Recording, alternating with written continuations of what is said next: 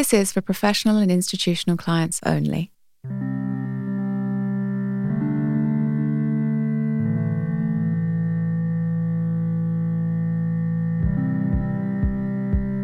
Storage can add a lot of value to a project or to the grid itself by allowing the system operator to shift power from one time in the day to another time in the day, or even over a longer period of time. Think about a battery as buying low and selling high.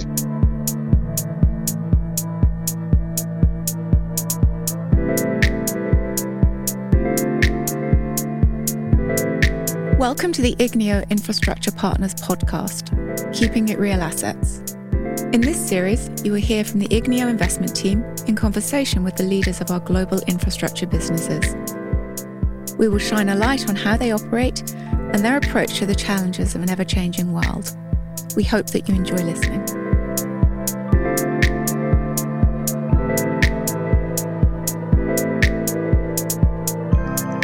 Hello, my name is Hamish Lee Wilson. I'm a partner at Igneo, and welcome to the latest installment of Keeping It Real Assets, the podcast in which we update our stakeholders on what we're doing around the world. Today I'm joined by John DeMarco from our New York office. Hi, John. Hi, Hamish. Great to be here. Could you tell our listeners a bit about what your role is in the team at Igneo, please? So I do sit in New York, and I cover our North American business from an energy transition perspective. So I oversee power and renewables and other sustainable products, really targeting the next wave of investments here in North America. Today we're going to talk about renewables, your expert subject matter. Compare and contrast the challenges and opportunities that we see in our platforms around the world. So since 2015, we've been investing in renewables. In Europe, the platform is called Future, operating in Portugal and Spain. In Australia, Atmos is the platform that's been built over the last 3 or 4 years. And then you're responsible for running our investment in Terragen in North America. Today, we're going to start the discussion to talk about some of the themes in the market, to try and get into the detail of the jargon and some of the technical challenges that we face. And then we'll develop the conversation with some targeted Q&A with the heads of business development at Terragen and Future. Before we jump into that, we wanted to just touch on a few of the key themes in the market and talk about how the market's developing. I think everyone knows about wind and solar generation. That's the bulk of the market and the bulk of our investments. But more recently, we've been coming up against other challenges in the market and opportunities created from that. One of those challenges is grid capacity and curtailment. Can you describe that? I think the best way to think about having capacity on the grid means that your project is able to consistently send generated power onto the system without having to sit in lower priority to another generator. In the US, and I think in other markets, it also means really being able to provide a reliable distribution to the grid so that the grid balancer can depend on your generation. Curtailment is a negative feature for projects. Effectively, it means that the grid operator is telling you you can't deliver. That could be for a variety of reasons, either technical or economic. What you want to do is find a project that has firm capacity, that can avoid curtailment and not be unfavorably disadvantaged when it comes time for the grid operator to make an assessment about which project is looking to deliver. Because that would really be the most frustrating thing if we were able to generate electricity and not actually inject that into the grid and being able to sell it. Absolutely. And if you think about renewable generation, there's zero marginal cost. So anytime you can generate but are not able to, that really hits the bottom line pretty hard. And this is something, certainly our experience in Europe, that we're seeing more and more of. More generation capacity comes online and more of it is intermittent, then curtailment will become a bigger issue going forward. That's right. And over here in the US, in some markets, it's become a very typical feature. And at times, something a renewable project just contends with. They expect a certain level of curtailment, and you're really trying to minimize it. But it has become, unfortunately, somewhat of the norm in certain areas. And in lots of these situations, we have challenges and we have solutions. And one of those is around energy storage.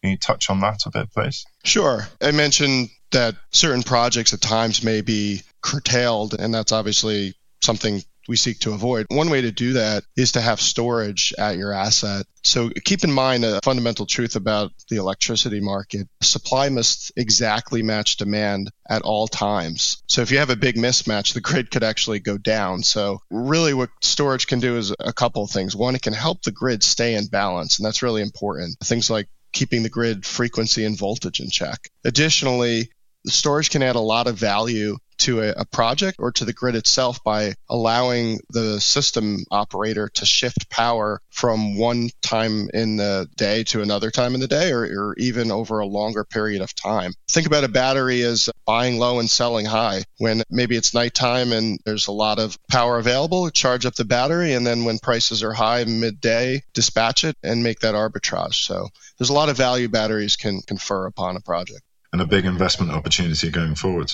It's a huge investment opportunity. In North America, TerraGen put up over 2,500 megawatt hours of batteries so far just in California. It's a growing market when we see that going to different parts in the U.S., and we know it's a focus overseas as well.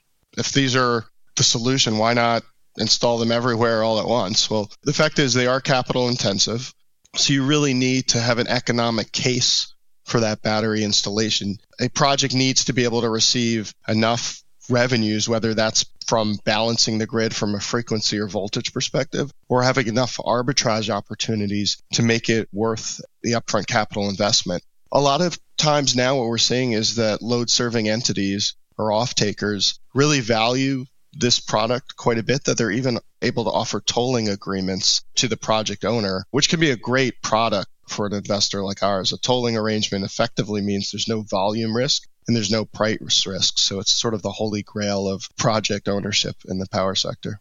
And then in some markets, there are regulatory reasons. So in Portugal, all of our generation is still on feed-in tariffs, where you have priority dispatch to the grid. So we have not really been curtailed at all in the past. And because of that, it doesn't really create the opportunity or the requirement for batteries. But that will change going forward as we come off the feed-in tariffs and come to merchant generation. And then you will get that fluctuation of pricing throughout the day. That makes a lot of sense. I think the interesting thing and some of the challenges about battery installation is they're very useful for the grid, but it's often sometimes difficult to determine exactly who's deriving that benefit and exactly who should be paying for it and to whom. So that's where a lot of the challenge and the regulatory issues come in. One of the things we're doing over here is actually co-locating battery storage with generation. But I understand you're actually able to co-locate different forms of generation at Fenerge. Do you want to explain that a bit? So hybridization is what we call it in the Portuguese market, and I think we're starting to see it in other markets in Europe. And this is essentially trying to get the best value out of a connection point onto the grid. And that means injecting as much as possible. And wind and solar have got very different production profiles throughout the day. So in the Portuguese market, it tends to be windier at night and less windy during the day. And we want to use the injection capacity throughout the day. So what we've been doing is building solar plants and co-locating them next to our wind resources. And then we're able to basically switch between the two generation sources throughout the day, depending on if it's windy, and if it's not windy and it's sunny, then we'll be injecting from the PV. That's incredible. And really, I think a powerful way to make use of common substation equipment and really the valuable interconnection point, which in most markets is the gating item to successful development. And in the Portuguese market and Spain as well, we're becoming far more active in examining our existing assets and seeing if we can actually replace them. And so repowering them, and this tends to be focused on some of the earlier assets in the portfolio. So we did a few wind farms last year.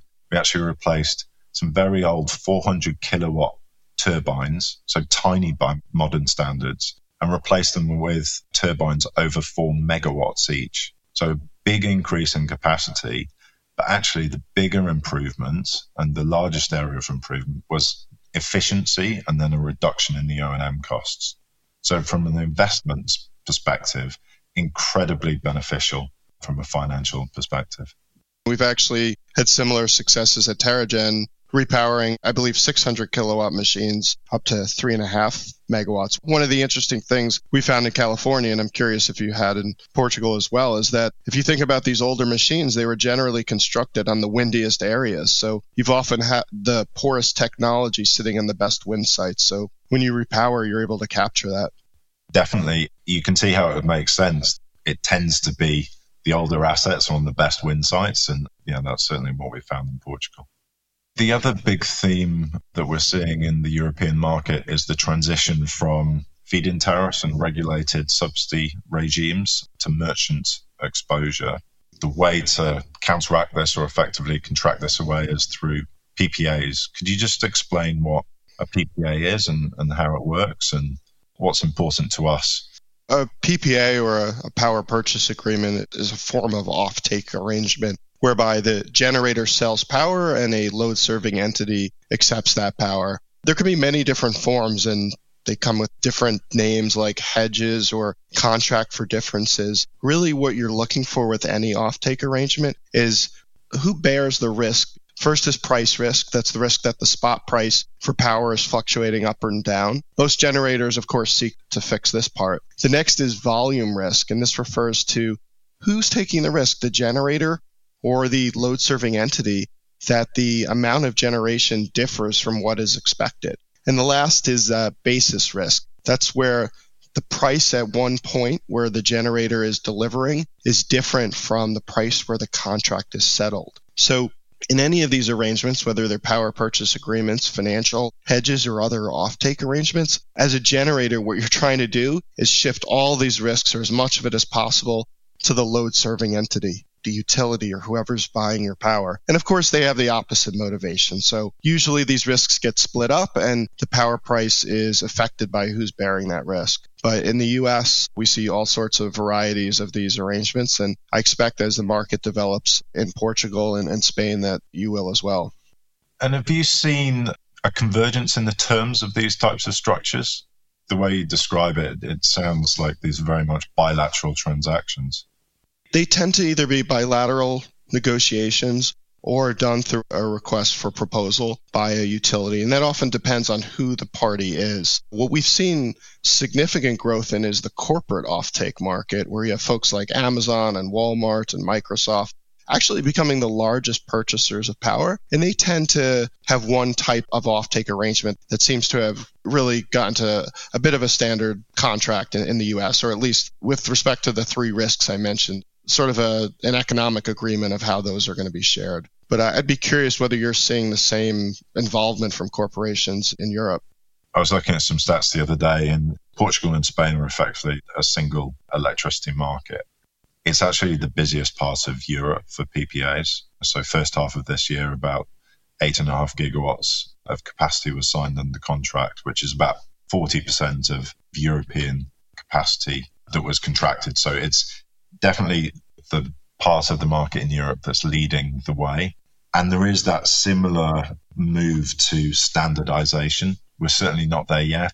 There's lots of people doing it for the first time, both the buyers and the sellers. But I think over time, the market will converge more and you get more standard contracts. And I think that'll be good as we'll look to contract more in the future. And it's power purchase at the moment. But I think looking further forward, it's going to be around carbon as well and carbon removals. And we hope that the carbon removal market develops in the same way, using the same types of technology. We're actually seeing in the US now, effectively for renewable natural gas, we're seeing similar offtake arrangements where corporations are coming in and valuing those renewable attributes similar to what they would do in the power sector. So it could be carbon offsets, it could be other kind of environmental attributes. But what's important is I think that these parties are taking a lead, and it'd be interesting to see how that moves forward. Joining me today is Guillaume Portugal, Head of Business Development for Fenerge. Guillaume joined Fenerge in 2019. Let's talk about your home market. The Portuguese renewable power market has historically been developed through feed-in tariffs. I understand the market is now moving towards a PPA model. Can you talk about that a little bit and how the company is adapting to a post-feed-in tariff world? More than 90% of Fenerge assets in Portugal and Spain are under regulated regimes. Finairs currently still have on average around 10 years under these conditions. So the volume of energy produced by Finairs exposed to these conditions is still very limited. But as we have a lot of projects under development and also a few projects that are under operation that are subject to merchant conditions, last year Finairs took a strategic decision to set up an energy management team to prepare Finairs for the challenges that will arise from this transition. So this team will be focused on managing Finairs' exposure to market risks. In the short term, they have been focused on setting up hedging strategies to reduce exposure to market fluctuations, and in the midterm, they will be negotiating long-term PPAs. I think we have seen some pretty large price fluctuations over the last couple of years. How do you see that market evolving?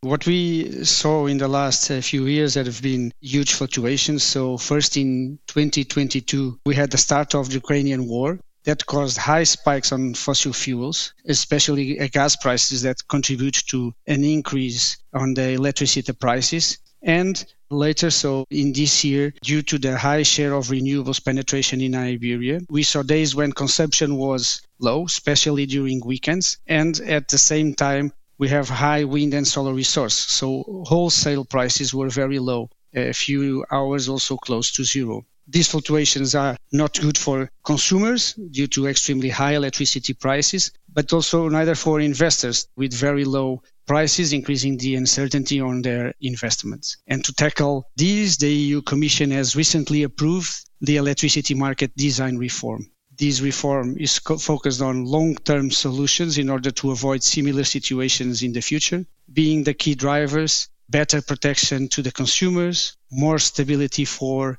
investors, and increased penetration of renewables. This will be tackled by boosting the PPA market in Europe and generalizing the CFDs. With all these changes, where do you see the greatest opportunity for development in your market? In my opinion, one of the greatest opportunities is related with the optimization of Finairs assets. Portugal and Spain in the last few years have seen multiple regulatory changes and reforms to the energy sector, and some of them allow utilities and IPPs to optimize their assets without doing significant upgrades to the existing electrical infrastructure. A few examples of these are the overpowering, the hybrids, and the repowering projects. These initiatives allow us to increase the load factor of the grid connection points without changing the interconnection infrastructure.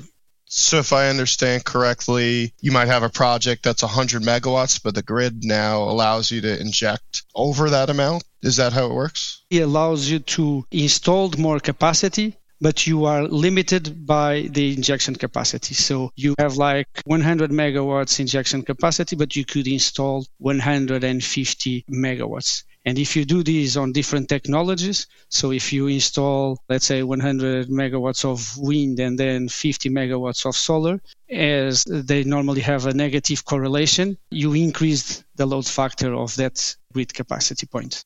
In my earlier conversation with Hamish, he mentioned these hybrid assets, and it's a truly interesting way to make better use of an interconnection point and I guess shared infrastructure like a substation. That's the greatest opportunity. What do you think the greatest challenges to your business are right now? Yeah, as you know, there is a diverse range of challenges ahead of us. On the development side, we have been facing a period of multiple regulatory changes, increases in the different technologies, CapEx, disruptions in the supply chain as renewables scale rapidly, among others. But I think one of the main challenges is linked to what we have been discussing here today, that is related with the intermittent nature of renewable sources and its impact on the electricity market. So we still have a long way to go to make technologies such as electrical storage, green hydrogen production to be economically viable solution to provide stability to the electrical system. Let's talk about storage for a minute. Storage can be one of those fixes for intermittency, but as you noted, it has to make sense economically. How do you see that unfolding in your markets, and what do you think the next steps are, and maybe a little bit how Fenergy is thinking about it for the future? At the moment, we don't have any kind of electrical storage systems in operation. but we do have projects under development. Finairs believes that storage will play an important role in providing stability to the electrical system, and also because one of our main development opportunities are the hybrids and the overpowering projects. And in these projects, we are, as we were discussing, installing more capacity than the one that we have in the interconnection points. So if, for example, when we have high wind speeds on a sunny day, we will have both projects producing at its maximum capacity. So as we have a limitation in the grid, we will have to curtail some of the energy produced from one of our projects. So installing storage systems in these projects will allow Finairs to store this curtailed energy and sell it at a later stage to the market. We are now developing the first 2 prototype storage projects associated to our bigger projects. However, as you were saying, with the current regulation in Iberia, it's still a challenge to make these projects viable, as there are limited revenue streams and the capex of this technology is still very high. So we believe that there are still a lot to do, mainly in terms of regulation, in order to allow these projects to be economically viable. One of the observations we've had over here in the U.S. is a lot of times battery storage makes a lot of sense for the grid, but there's still that challenge of figuring out exactly who's benefiting and exactly who should be paying and who they should be paying. It'll be interesting to see how that develops in your market. Thank you, Guillaume. I would now like to move across the Atlantic to discuss the dynamics of the renewables market in the United States with Gus Luna, the Chief Development Officer for Terragen. Terragen is Igneo's investment in a North American independent power producer. During the company's life, Terragen has successfully developed over 5 gigawatts of wind, solar, and energy storage. Terragen currently operates and maintains over 2.7 gigawatts across 27 wind, solar, and energy storage projects. The company has developed over 2,000 megawatt hours of storage. To put that in perspective, that is the equivalent of 350 million fully charged iPhones, which is roughly an iPhone fully charged for every person living in the United States. What does it take to be successful developing battery storage, either on a co-located basis or by itself? We saw the opportunities in storage really a few years back. And so we took some small positions on development to really get some experience and expertise under our belt. The battery industry has gone more to a package system. The construction of it is actually quite simple. However, it's the commissioning that's very complicated. And how do you get the batteries to speak to the inverters? And how does all that work with the EMS? And how does all of that then communicate and coordinate with the system operator? The market is changing. So curious from your perspective, how has renewable power offtake changed and how you've incorporated battery storage into your offtake arrangements? What you've seen is with the big commitment, particularly from corporates like the Microsofts and the Targets, Starbucks, and those types of folks, they have a slightly different need in terms of how they think about what they're contracting for and the structure. Still long-term contracts, still you can get, fixed price transactions, but they're looking at slightly different structure, in some cases structured transactions where you're providing a little bit more firmness. And so where the batteries come in really is on 2 fronts. One, it comes in on being able to provide these type of structures to the off-takers. And so we'll use batteries as a form of firming, if you will. What you're seeing is a lot more interest in just battery storage itself, either as a capacity product or as a traditional tolling agreement like you've seen in the gas generation space, where you build and maintain the battery, someone else operates or dispatches the battery, and for that you get a fixed price over the long term. So we're starting to see more of that type of interest from off-takers, whether load-serving entities and even some of the corporates. As a financial investor, we love tolling agreements, right? There's no volume or production risk associated with it. You have a fixed price as long as your battery is operating within the system parameters agreed upon it. It's a great product. And as I understand it, you've got the warranties from the equipment manufacturers to back up that performance. So we're all very excited about the continued evolution of the tolling market. We are as well. I do think that last part you hit on is important, really, on the warranties. And we have long-term warranties that really match up with the offtake structures and commitments. And we structure those very specifically to the use case that we're committing to. And so typically when you're doing these tolling agreements, it's not that the off-taker has unfettered use of the asset, there are some restrictions that we build into that, and it's part of the negotiation. And that gets back-to-back effectively with our warranty. So we feel really good about those structures, particularly given the top-tier battery suppliers that we use. What are the biggest challenges that the company faces? We've heard a lot about supply chain interconnection. What keeps you up at night as you think about the development business? The supply chain side, more from a cost perspective, is a lot more volatile than historically we've seen. A lot more uncertainty around, where your pricing will be, a lot more uncertainty around delivery, timelines around equipment. You've had where you could order a breaker and you'd have a 12-month delivery cycle. Now it's like 48 months. And so that's something that we saw, particularly as we were coming out of COVID. One of the things that we've done on that front to mitigate some of that is we've entered into contracts for major equipment. We locked down significant volume for domestic content of battery panels. We've locked down a master supply agreement for batteries. And then we went through and we've purchased significant quantities of key long lead items that aren't big capital expenditures, but that could really hamstring a project if you can't get those in time. So things like 230 kV breakers, 500 kV breakers, transformers. And so our portfolio is large enough and that we could now utilize this equipment in different projects depending on how projects evolve. So definitely supply chain continues to be a concern. Costs and volatility continue to be a concern, but I think we've taken steps to manage that. And then the other thing that we do really upfront is we try to lock down our EPC contracts under fixed price arrangements so that we can lock down our margins early on and not have exposure to that through the construction cycle. So that's one. And then I would say the other one that we've always pursued proactively is interconnection.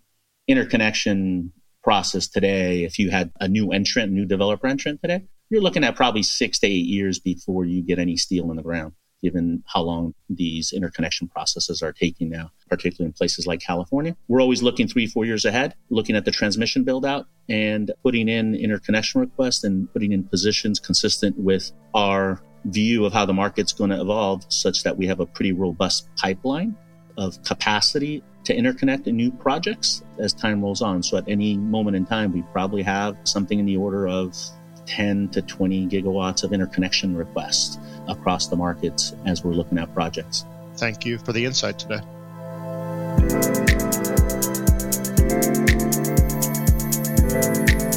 Thank you for listening to Keeping It Real Assets, the Igneo Infrastructure Partners podcast. If you enjoyed this episode, you can listen to more by following Igneo Infrastructure Partners on your favorite podcast platform. If you'd like to find out more about Igneo Infrastructure Partners, you can visit our website at igneoip.com.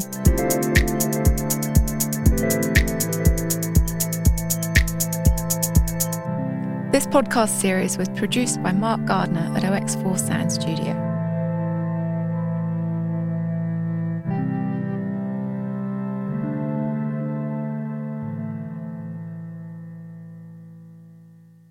This podcast is not a financial promotion and has been prepared for general information purposes only. It is not intended to be investment or financial advice and does not take into account the specific investment objectives, financial situation, or needs of any particular person. References to specific securities should not be construed as a recommendation to buy or sell such securities. Investment vehicles managed by Igneo Infrastructure Partners are only available to institutional investors, professional investors, qualified investors, and wholesale clients. They are not available to retail clients, the general public, private customers, or any persons in any jurisdiction in which their distribution is not authorized. Igneo Infrastructure Partners is an unlisted infrastructure asset management business and is part of the First Sentier Investors Group. We communicate and conduct business through different legal entities in different locations. Please refer to the notes section of the podcast platform you use for more information on Igneo Infrastructure Partners in your region. For Singapore only, the podcast should be used in accordance with the applicable laws in Singapore. In Singapore, the podcast is issued by First Sentier Investors Singapore, whose company registration number is 1969000420D. This advertisement or material has not been reviewed by the Monetary Authority of Singapore. First Sentier Investors registration number 53236800B, and Igneo Infrastructure Partners registration number 53447928J are business divisions of First Sentier Investors Singapore.